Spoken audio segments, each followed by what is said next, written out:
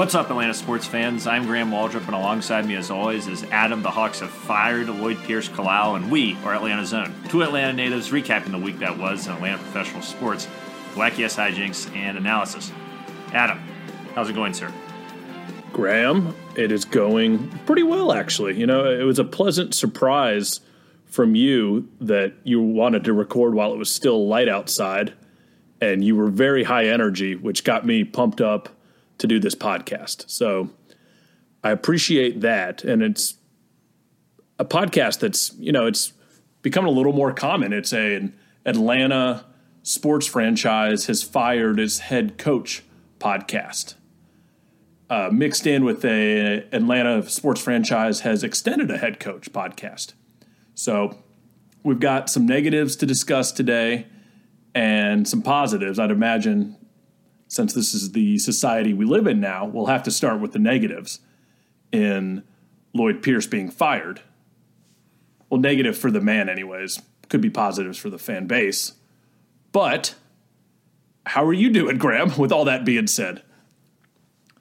I'm doing pretty well, yeah. I just gotten back from a run, and I was like, you know, I have some other things I need to do, but I would rather just jump into this podcast. I'd rather also get the people what they want earlier, as opposed to them having to wait another week for content from us, especially with such a pressing thing like the Hawks franchise, not really being in disarray, but undergoing a transition, a really important transition. And we're going to get into the nitty-gritty of the Lloyd Pierce era and dissect it with the help of a tremendous article published today on The Athletic. If you're not on The Athletic, this isn't a thing to say that The Athletic sponsors us or anything like that, but it really is the best sports coverage. Adam and I were talking pre-show about, hell, even the AJC, digital AJC, puts all their shit behind paywalls, and most of it ain't that great.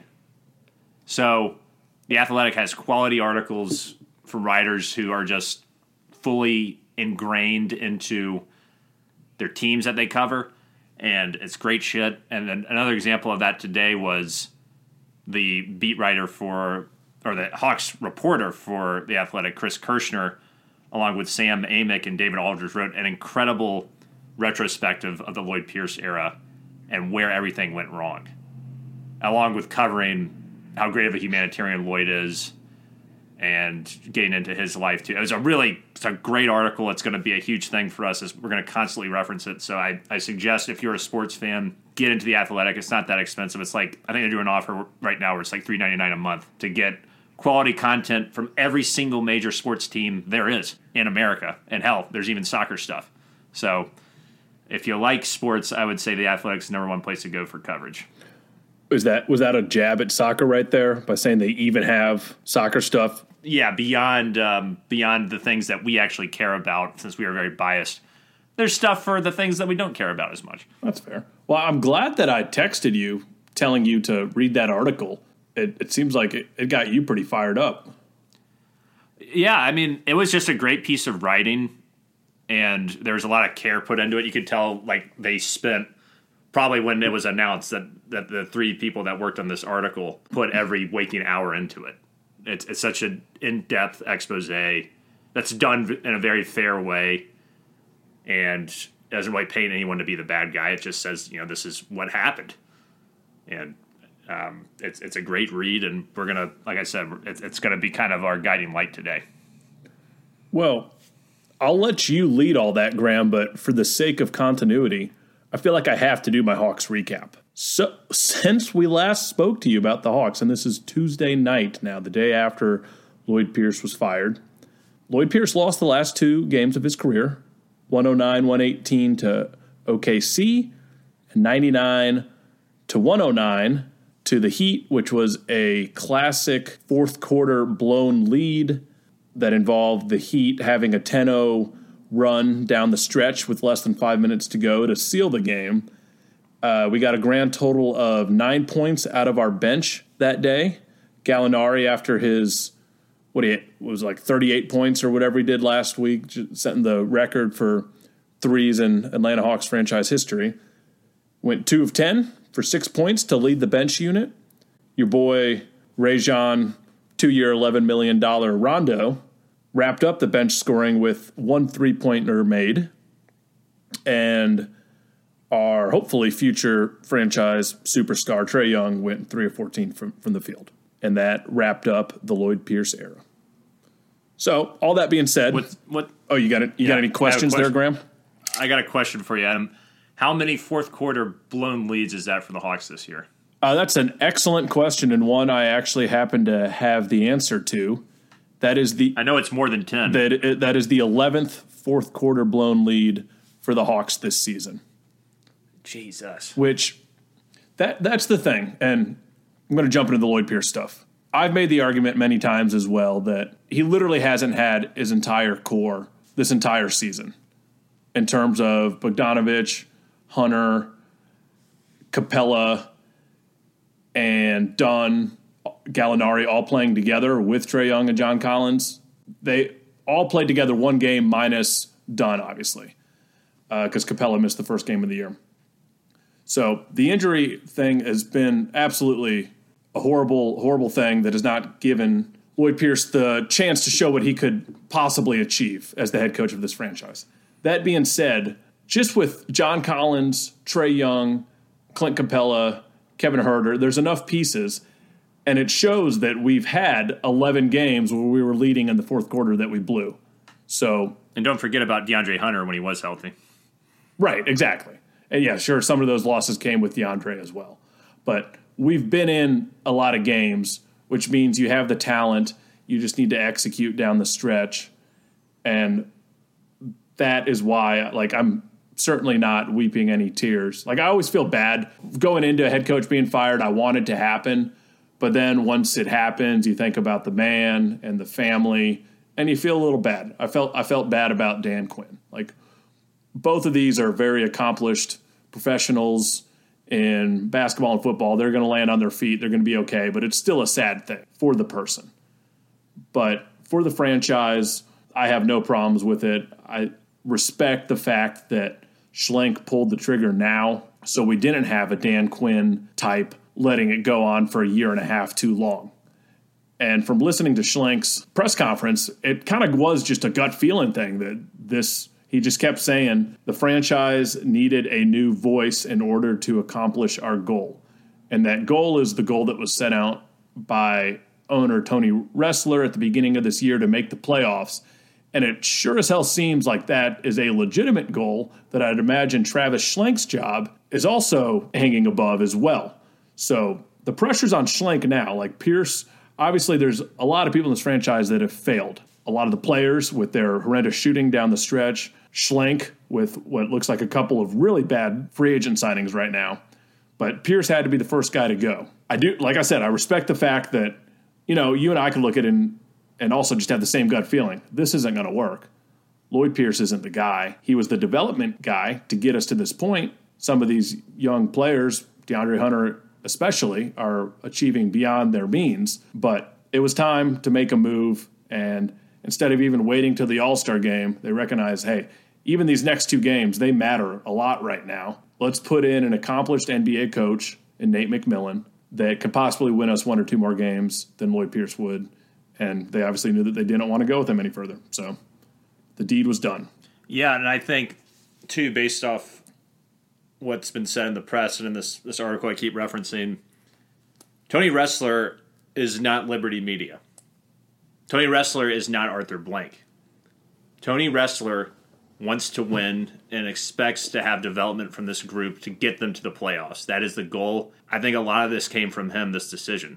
And it's not really, 100% confirmed that he was get this guy out of here. But this man has shown before that, he wants to have world-class facility. Think about all the stuff he's done since he's taken over the Hawks organization. Given the Hawks the best training facility in the NBA with Emory partnership with Emory Healthcare, revitalized State Farm Arena, or Phillips Arena into State Farm Arena and made it, the ultimate. I think it's one of the better fan experiences in Atlanta when we can go to games. Hopefully that's soon. And more importantly, he's shown that he wants to bring the right people in here to try to build a championship. And he's not going to sit around on his hands and be like, oh, things will work out. Oh, Lloyd's my buddy. All this bullshit, blah, blah, blah. He's willing to make moves to win. He's not willing to sit around and suffer time and time again a letdown. He gave Lloyd Pierce as much leash as anyone could expect.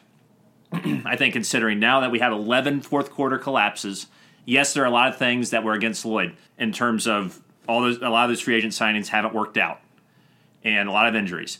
But as you were saying, Adam, you're 100% right that the talent is here and we haven't executed hell, if we could have won half of those games that we've blown fourth quarter leads in, we'd probably be in third or fourth place in the East. We're in 11th place right now, 3.5 games out of the playoffs. And it's not like we're that far out. So just think about it. Just 6 games that you don't blow fourth quarter leads in. And he probably also saw a lot of the in-game management was bullshit, like, not playing Clint Capella in the fourth quarter at the end of games. I think there's a whole other number of things that we're going to get into. But my point I'm trying to make right now is I like Tony Ressler as an owner. He suffers no fools. He gives you a chance, a fair chance. This is Lloyd's, third year that he was the coach? Yep. A fair chance to show market improvement. And that was not being seen within this organization, and he decided to make a move. And I respect the hell out of that. So maybe that elitist paywall article that you read referenced that, but Schlenk was very clear that this was his decision and not Tony Ressler's. Like, he said that Ressler obviously okayed it, but he made a point to say that it was him and his front office staff's decision. And that may just be, GM talk, if you will, but they made it pretty clear that it was the Schlenk and not Ressler. Did that article say otherwise? It didn't really say otherwise, but you'd have to think that he, especially when you're talking about firing a manager, that he has to be head coach. I'm talking about basketball. He has to be consulted on that to a degree. It's his team. Yeah, absolutely consulted. Like, Schlenk has to feel that pressure from Ressler. Ressler's, I don't think he's as hands-on an owner as Arthur Blank is in terms of being, in front of the press and giving out all these platitudes and saying Falcons are Hawks for life and shit like that. But Ressler has shown that he wants to let the basketball people do their job, but that he also has a command over the franchise. Yeah, he definitely okayed it, but I think a lot of it has to do with him publicly saying at the beginning of the season, it's playoffs or bust. So, it kind of surprised a lot of us and kind of rushed this rebuild to an extent. And it kind of leaves us in a weird situation because, we were just constantly building up the draft capital and holding on to money to spend on free agents. But now that we've gone out there and spent all this money on, Bogdanovich, who I think he'll still be fine. But, Gallinari, he just looks like a wounded gazelle out there anytime he tries to drive and do anything in the paint. And his shot, he'll either set franchise records or just be a brick all day. So he's an obvious question mark. And then Rondo being the just complete nonsense that he is. And now we got Trae Young with all sorts of questions about whether he wants to be here, and John Collins. So, the franchise is in an arguably worse spot than it was just 3 months ago because of this mandate that we have to make the playoffs. So that's a little concerning to me. And you're right that and I think that's why this Nate McMillan thing is happening, and that we need to win right now, not just for the Schlenk's job, but for these young potential superstars on our roster to keep them in Atlanta, or we're back at square one. And not only did Tony Ressler declare that the Hawks should, be in the playoffs this year, but Lloyd Pierce said that too. Right. He said that in March of last year, that the Hawks would be in the playoffs this season. And the fact that we are only a couple games out of, they've got that play-in game this year, which I'm sure you hate because you're a traditionalist. Yeah, where it's 10 teams or whatever. Yeah. But the fact that I think that's all the more reason to make the move now is if you clearly need a new voice, you're still in this thing.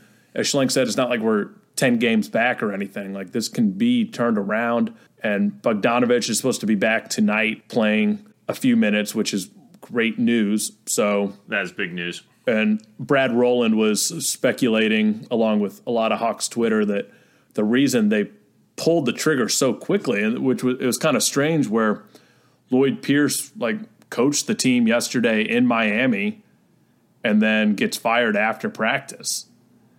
So that was just kind of strange in itself, and Schlenk said he wanted to tell him to his face, but there was some speculation going on that they didn't want Lloyd to win these next two games, potentially going into the All-Star break with Bogdanovich coming back and starting to get a little healthier, and then make it harder to fire him, or like the optics look worse. So coming off two more terrible losses, it's like, yeah, no problem. You're not going to get many complaints from the fans.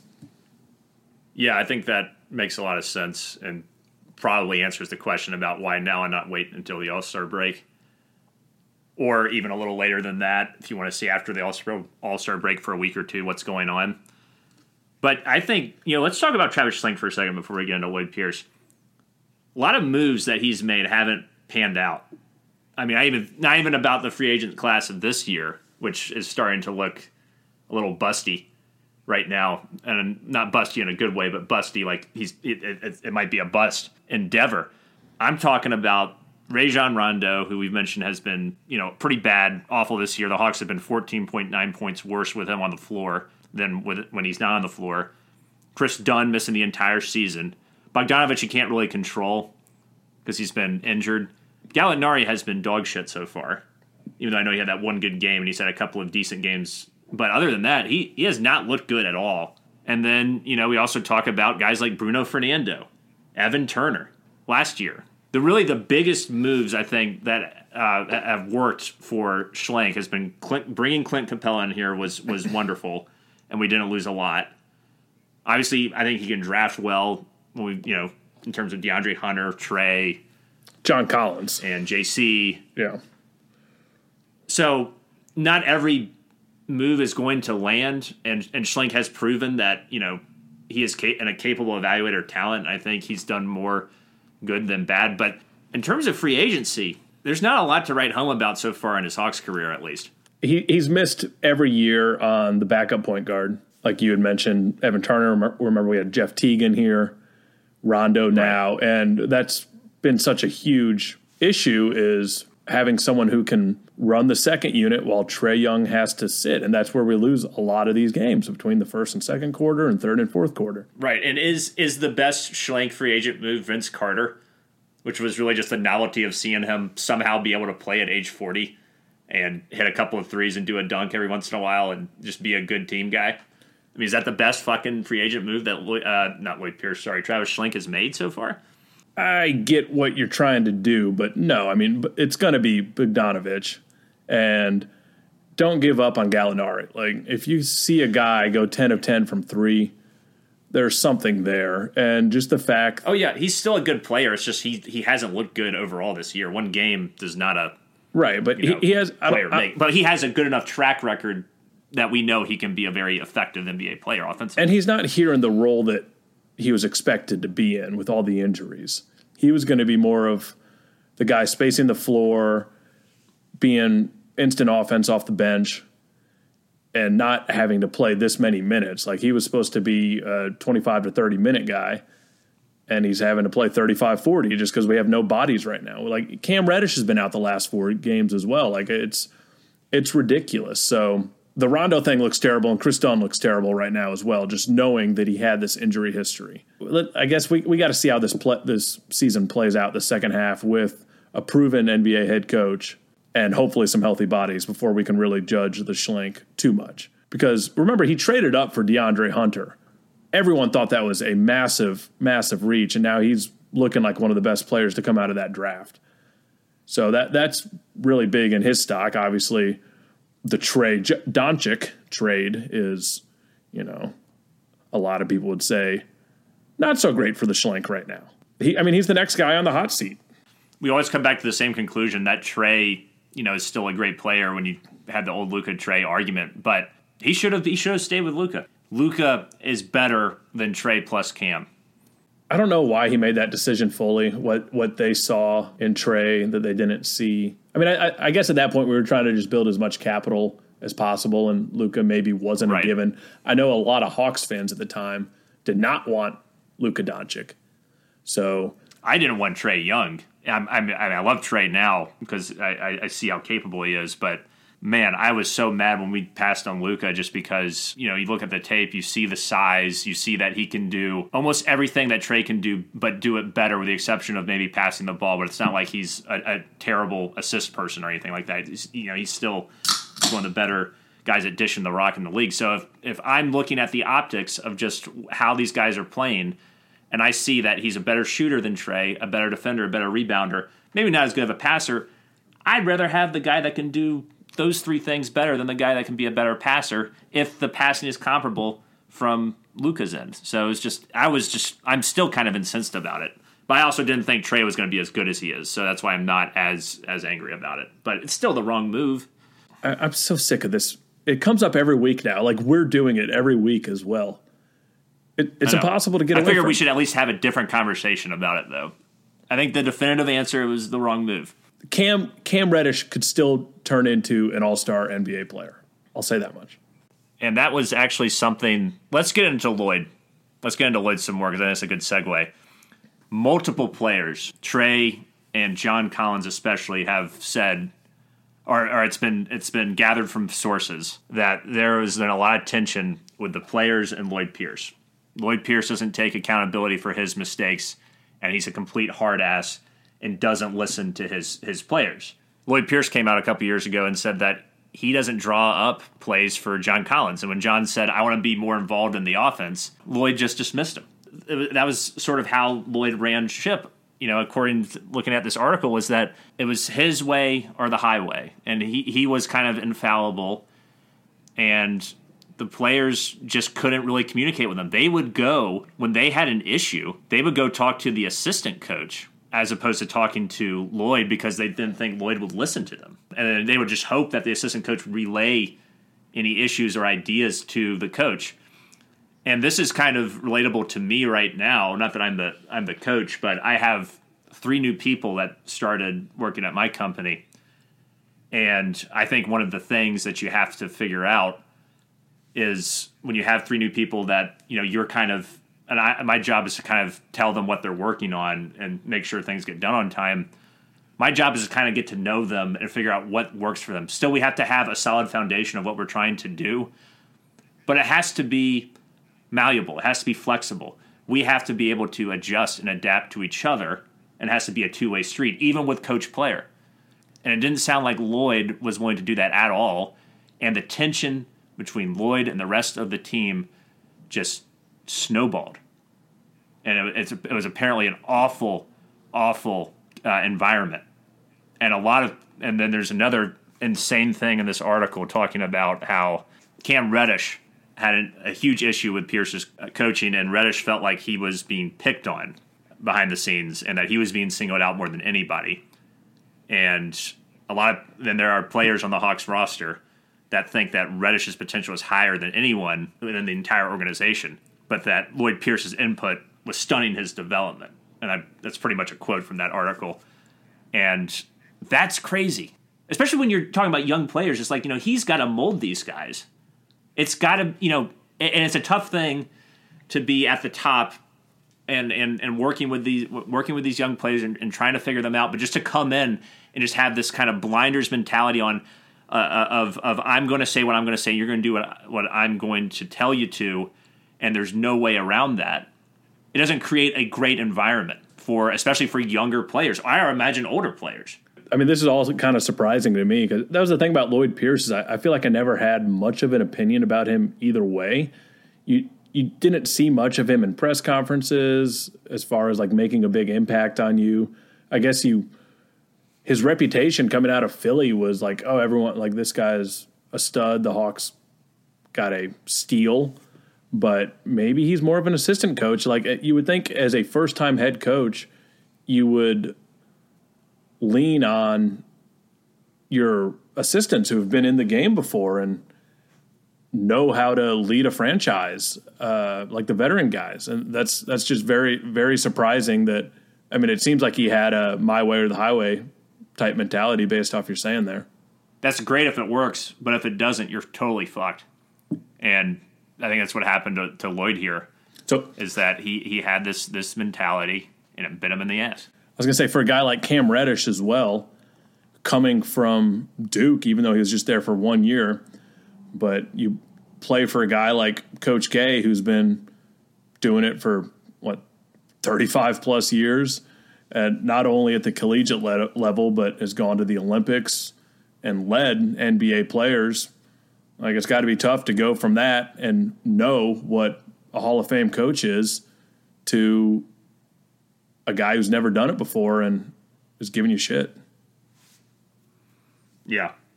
And also here's another thing that was crazy about this John Collins situation is that when John Collins went to Pierce about, the issue of Pierce not calling up plays for him, when John was clearly the number 2 on the team, Pierce said that John Collins was being selfish, and that was never cleared up. And there was just bad blood boiling for 2 years after that. So hopefully, maybe this was an attempt to save the possibility of John Collins remaining a Hawk beyond this year by moving on from Pierce if it was that much bad blood. And I also wonder, you'll notice a lot of the games where John Collins does go off, Trae Young doesn't do anything, and that, like, he has his worst games, and I guess they're not really drawing plays for John. He's just kind of going out there doing his own thing, and that's why the rest of the offense doesn't really click. Which is crazy to me. John is clearly your second best player. Article mentions again that it feels like in the fourth quarter there's more stagnation in the offense and not as much fluidity. And anytime the players were like, hey, can we, get back to that kind of moving the ball around kind of mentality, Lloyd Pierce didn't want to do that. This article also touches a lot on Lloyd Pierce's in-game management. And one of the crazy ones was from December 2019 in Miami. And I'm just going to read directly from the article here. The Hawks led by 6 in the final minute when Pierce substituted Young out for DeAndre Bembry for defensive purposes.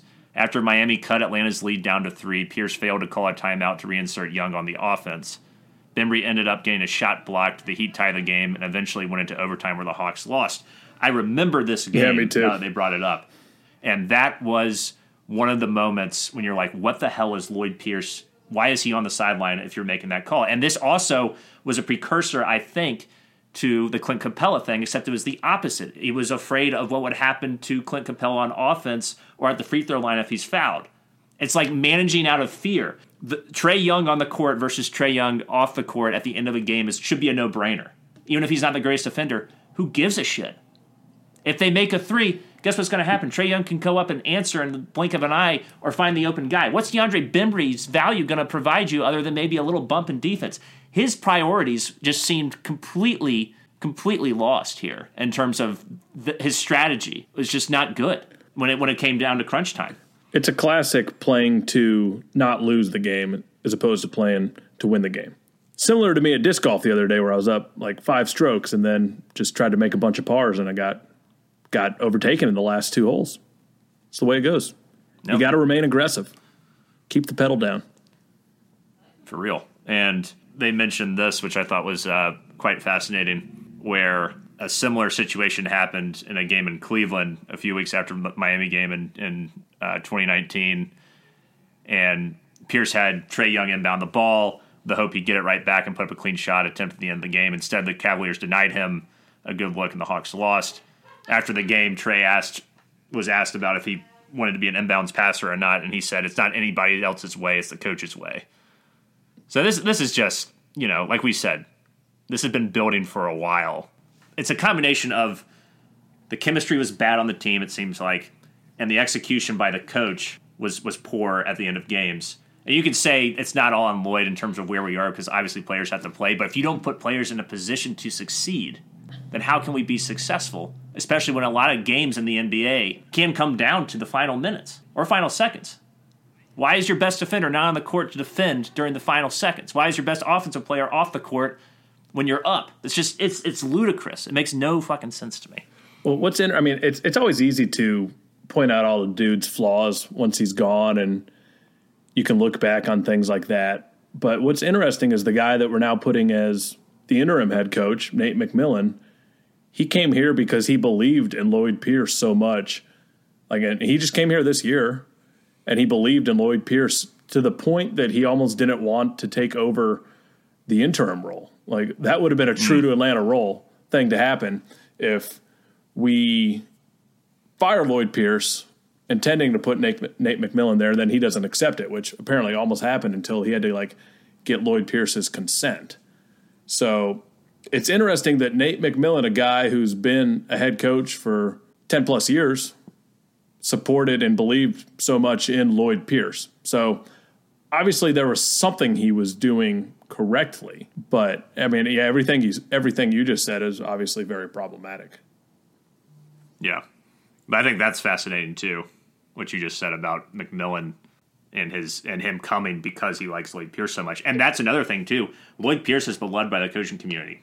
Greg Popovich, Rick Carlisle, Doc Rivers, Stan Van Gundy all have publicly said they love this guy. Rick Carlisle released a huge statement, I think this morning, saying he was flabbergasted by the fact that Lloyd Pierce was fired and he was a great young coach and all this stuff. When we've had coaches leave or get fired, like when Mike Woodson was fired, did we see anything like that where people were like, oh, Mike Woodson's the best and blah, blah, blah? I don't think so. Yeah, I think, but Mike Woodson had a good shake of things. Like, I mean, he was there for a long time. The problem with Lloyd Pierce is that 2.5 years, the franchise wasn't actually trying to win until this year, and we had all the injuries. So that's the difference there. Yeah, and I think, too, that, I mean, we said this when Lloyd Pierce was hired. This guy is probably not the guy to get us to the top. Before there was any chemistry issues or in-game execution, etc., you kind of knew this going in. And Lloyd Pierce even said this in an interview with Jeff Schultz the other week, where he said, and I quote from that article, "Travis is going to fire me one day. And do you know what I'm going to say? The guy gave me a great opportunity in life. Do you think I'm going to be pissed? He's damn near my best friend." And just for some other prior context, Pierce and Schlenk were both in the Golden State Warriors organization for 10 years. So they've known each other a long time. So this had to be particularly painful for Travis Schlenk. Yeah, he spoke a lot about that on his press conference he did, where, you know, he said all he said about the conversation with Lloyd is that he handled it with all the class that you would expect him to. But, I mean, you know, he commented on how, like, it's not just Lloyd Pierce's family this is affecting. It's like all of his assistant coaches that are probably going to be going with him, all of their video guys. So it's not a decision you make half-heartedly. It was a terrible Monday for the Schlenk, and you know, that they will remain friends forever, but you got to do what's best for the organization. Yeah. And this article also highlights how critical Lloyd Pierce was in terms of social justice, racial justice and reform, in terms of trying to do meaningful things in the community. And also he was a pretty apparently a key contributor to getting State Farm Arena opened as a polling location for the elections last November. So Lloyd Pierce sounds like a really, you know, socially conscious, great guy off the court. It just seems like on the court, he rubbed his players the wrong way. He refused to adjust or be accountable, and his strategy eventually just soured, and it has brought us where we are right now. I think that's the core of it. I think you nailed it like 20 or 30 minutes ago when you said the fact that we had those leads in the fourth quarter means that, you know, the ingredients are here to compete. Maybe not for an NBA title or anything or a deep playoff run, but at least to play meaningful basketball in March and April, and maybe May if you're really fucking lucky, you know? Right. And the Heat, I mean, the Eastern Conference sucks so much this year, so it's a good year to try to make a run at it. I don't want any more lottery picks, Graham. We're good there. Yeah. Especially, I mean, you just watch college basketball now, man. And I've watched a decent amount this year. The quality of play just isn't, you know, you're not getting studs as much anymore coming out of big premier schools. Teams like Gonzaga and Baylor are big-time powerhouse teams this year, and one of the reasons for that is that, you know, their rosters are comprised of seniors and juniors and guys that have been there for a while and are good players. But I don't think I don't think there's really any super standouts there that are going to come and transform your NBA roster. And then you got guys like, I love this guy in Carolina, Day'Ron Sharpe, fantastic inside presence, but he's only a freshman and he needs more seasoning. But he's probably going to go to the NBA this year when he shouldn't and develop his game some more. So it's weird, like these guys that could be absolute studs are leaving too early, and they could flame out of the league in a few years. You never know, or maybe they won't. But it's just like the clear game changers aren't there in the college game right now as much as they used to be. It is. So it's just exactly why I agree with you. I do not want another lottery pick either. Yeah, it is weird to like look at it with Okongwu. Like, had he stayed in college he's not playing right now. He's getting right, like on a good day 6-7 minutes a game, and this is with all these injuries. So he's just not going to develop at all right now at the NBA level, where he could be at USC, probably being one of the top players in the nation. Allowing players to leave after 1 year has certainly hurt the college game overall. Yeah, and in turn, it hurts the NBA game, too, in terms of the next generation of players. Yeah, then we got to sit and watch Cam Reddish take 2 to 3 years to develop. Okongwu, the same thing. So it's tough to watch on both ends. Let's talk doomsday scenario, Adam. If the Hawks don't bounce back, if the Nate McMillan experiment doesn't work, if we miss the playoffs, John Collins is probably out of here if he's not already out by this point. And Trae Young could certainly be wanting out. Because I think, is next year the last year in his deal, or has he got a year after that? I'm not sure. I think he's got a year after that, but he could request a trade, whatever. Like you've been saying for the entirety of Trae's stay here so far, keeping him happy is important, and that man is not happy right now. He's not as sad as Bradley Beal, but he's probably got to be frustrated with everything that's been going on right now. And I know I've shat on Trae in terms of his shot selection and stuff like that. But at the end of the day, he's our guy. He's our horse. You got to keep your horse fed. You got to keep your horse happy. Yeah, I mean, he knows this is as much on him as Lloyd Pierce, though. Like, you don't go 0 for 4 down the stretch with 2 turnovers if you're trying to call yourself a superstar. So he's got to step it up, and maybe a lot of it was the Lloyd Pierce situation. So maybe he's happy now that Lloyd Pierce is gone. Fresh start for everybody. Good chemistry is critical in translating to good performance. I think if you don't have good chemistry on your team, you're not going to get the most out of guys on any sort of consistent level. And I'll also say this about Lloyd, I think to wrap this up, defeat is an orphan, but victory has 1,000 fathers. So we can all go crazy about us not performing that well this year and all the issues. And there are valid issues like we've talked about and probably run to the ground at this point. But it's got to be a damn lonely feeling when you're the coach of major organization in the NBA, NFL, NHL, MLB, whatever, and you're gone, and it's all on, and it feels like it's all on you. Whereas when it's success, everybody gets a piece of the pie, but when it's failure, it's all on the coach. I don't think it's all on the coach, but I do think it was the right move. You're right, it does suck for Lloyd, and we wish him and his family well. And let's see what Nate McMillan brings to the team on a more consistent basis now that he's the interim coach.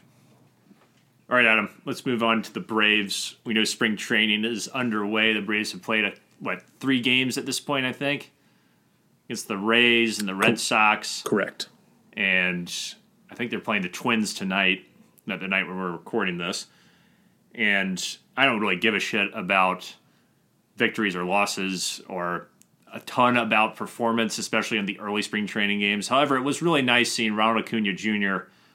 running around, hitting a double into left field and hustling into second base with a head first slide. Yeah, I mean, your superstar day one of spring training, he's got nothing to prove, but he's still going all out. It's also a little scary. It's like you need to protect him from himself sometimes, but that's just the type of player he is. He's going to go all out. Yeah, I love seeing that. Darno hit a home run today. I drove Ozuna in. It just felt like your friends are back. We went through this whole stretch when we started this podcast of the Braves were kind of the bastard redheaded stepchild of Atlanta in the sense that the rebuild was still happening. The Falcons were on top. The Falcons had just come off blowing the worst lead in the history of professional American sports. However, they were still, defending NFC champions and were still a contending team. And the Hawks were still going to the playoffs, even though they weren't very good. And the Braves were just sitting there mired in their squalor, just terrible. And now the Braves are clearly the cream of the crop. The Falcons are in disarray. The Hawks are in disarray. And the Braves seem to have figured out a way to win and compete for championships. When I was watching Darno round third base and come home after hitting that 2-run homer, of just the soothing feeling I get from seeing the Braves now as opposed to when I hear anything about the Falcons or anything about the Hawks. It's always mired in some bullshit. There's always some consternation. There's always you can't feel great about anything. even these new hires of Fontenot and Arthur Smith, don't know how it's going to work out. We know the cap situation is fucked for the Falcons. We know Matt and Julio are getting older. We just went over all the reasons why the Hawks are in disarray. But when you see the Braves, it's like, all right, it's a calming feeling. This team can do something. And that calming feeling was reinforced when we extended Ryan Snitker the day after we released our last podcast, which was hilarious. He's signed through 2024. So good shit. Excellent segue to that, Graham. Yeah. Snit has led us to this state of calm. And, it's kind of the opposite of what you were just talking about with Lloyd Pierce, where it was Lloyd Pierce, his way or the highway. Snit is that player's manager. So on paper, keep in mind, this was the guy that was brought in for like a cup of coffee as a big league manager. Thank you for your 30 years of service to the franchise. And now this is like third or fourth extension. Yeah. So it's something we all expect to keep happening until he proves that either he doesn't want to do it anymore or he shouldn't be that guy. But it is just, he's such a consistent body in that dugout that you couldn't be happier for him. Like, yeah. He'll be the first guy to fight an umpire for his player, to fight another player for his player, to reel his guys in, know when to let them be themselves. Like he's a people's manager, and that's what you need in this day and age where it is kind of easier from the X's and O's for what you need to do. So you need someone that can run a clubhouse, and that's what Snitker can do. That's the great thing, too, about Snitker is, yes, everything you said is 100% accurate in terms of his ability to relate to players and be on their level and be a guy that they want to go fight for. But he also, like we've talked about, he's adapted. He's survived and adapted to how baseball should be managed in today's day and age. And he didn't do that when he first came up. I was really critical of the way he utilized bullpen, the way he did in-game management. It's like a complete 180. So it's another juxtaposition of Lloyd Pierce in the sense that he adapted his strategy. And because he did, we've won the damn NL East 3 times in a row, and we were one game away from getting the World Series. We have seen progress. Progress has been made. We haven't gotten where we want to yet, and we can't exactly say that Brian Snitker is the Messiah or anything like that. However, he has proven that he is worth extending, and he has proven that he can win at a high level here. And so I am so happy that he got this extension, and let the good times continue to roll, hopefully. On that same note of Snitker, changing, it is March 2nd, 2021, and Nick Markakis is still not on the roster, Graham. Shocking.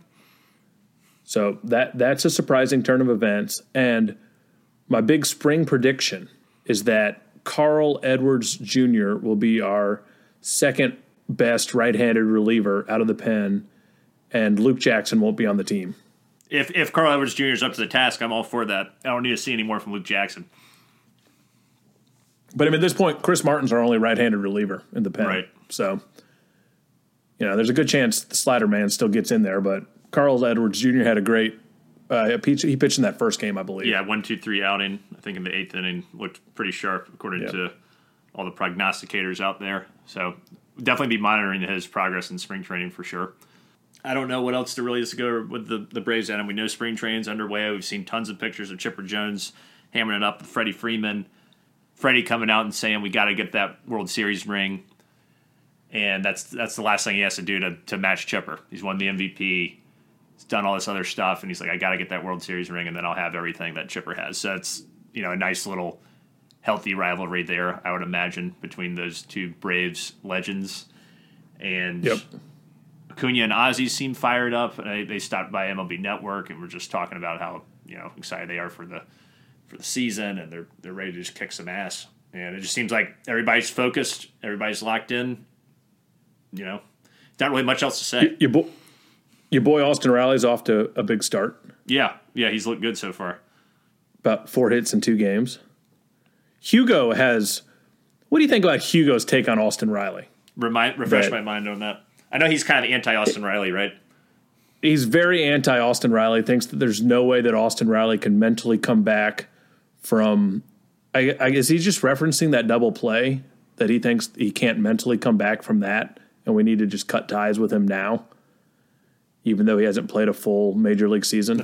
I think that's his major take. Yeah, that's an absurd take. I don't think if you can't come back from one play as a professional player, then you can't survive as a baseball player or whatever you're playing.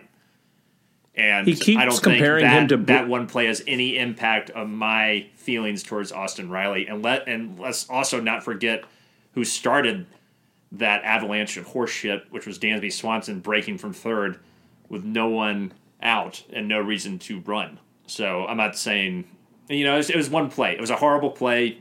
You could argue that it swung that game completely, that Game 7. But I'm not going to say that either one of those guys can't come back from that. I mean, that's just such a ridiculous take.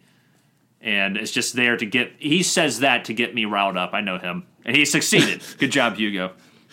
Well, he gets me too. Like, you and I both can't really talk on that text thread anymore because it's just frustration. Like, he compared him to Brooks Conrad.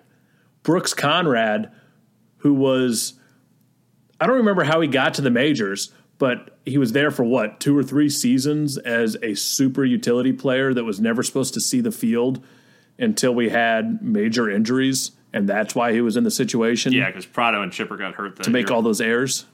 Yeah. So to compare Austin Riley, who has been one of the top prospects in the game and has not even played a season, to Brooks Conrad, it's clearly coming from a guy living on the West Coast who hasn't watched a regular season Braves game in 7 years. Right. And then you also compare the two players at a more in-depth level, and they couldn't be further apart in terms of their defense. Austin Riley is quite a good defensive third baseman, whereas Brooks Conrad was not your stereotypical utility player in the sense of great glove, cold bat, or light hitting player. Austin Riley can do both at a high level when he's going, but his offense is certainly inconsistent, but his defense has been pretty stalwart, and it's only gotten better since he's gotten in the league. So it's also a bad comparison in that sense. Austin Riley is a much better defender than Brooks Conrad. Who do you think's got a bigger big league moment right now?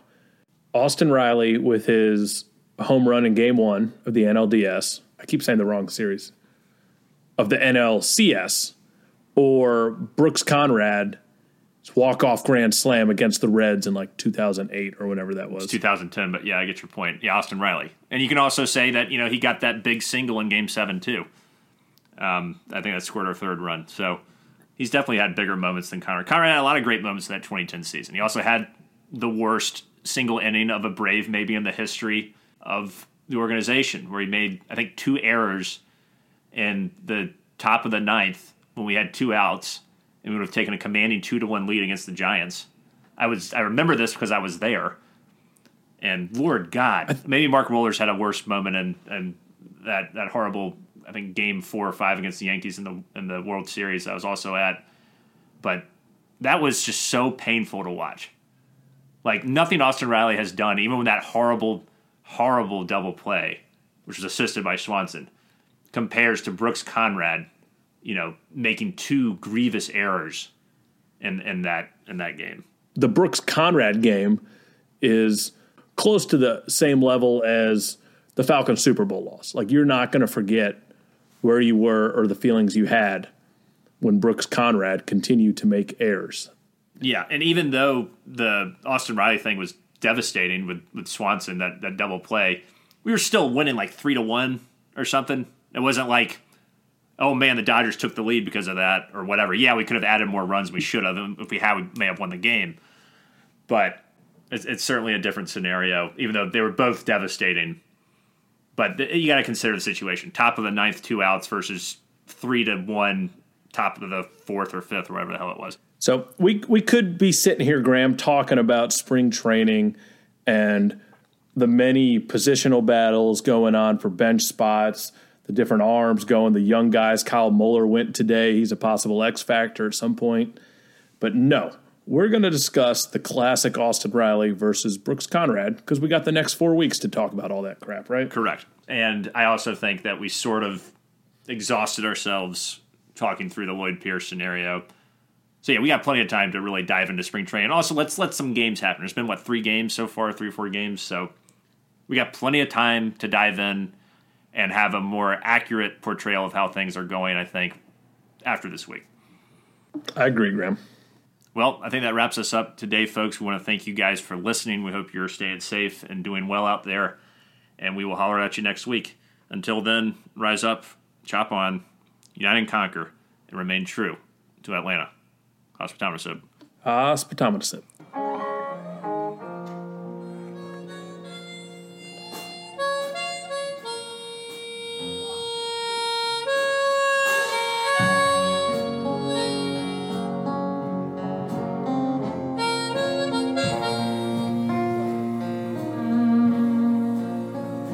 Forgetful heart,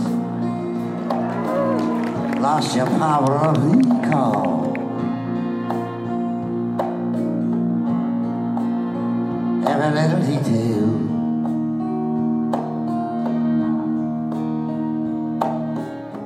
you don't remember at all the times we knew. Who would remember better than you? Forgetful heart, we laughed and had a good time, you and I.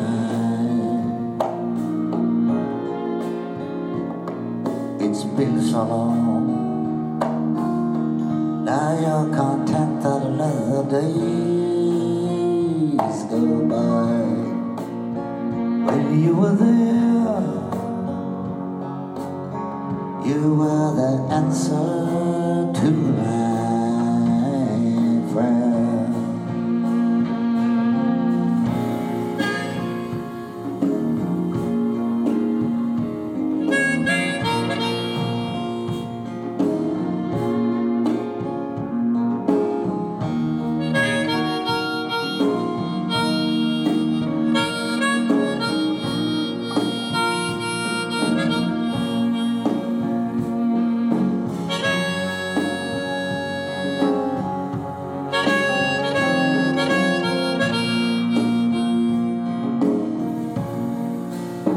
Forgetful heart, we loved with all the love that life can give. What can I say? Without you, it's just so hard to live. Can't take much more. Why can't we love like we did before?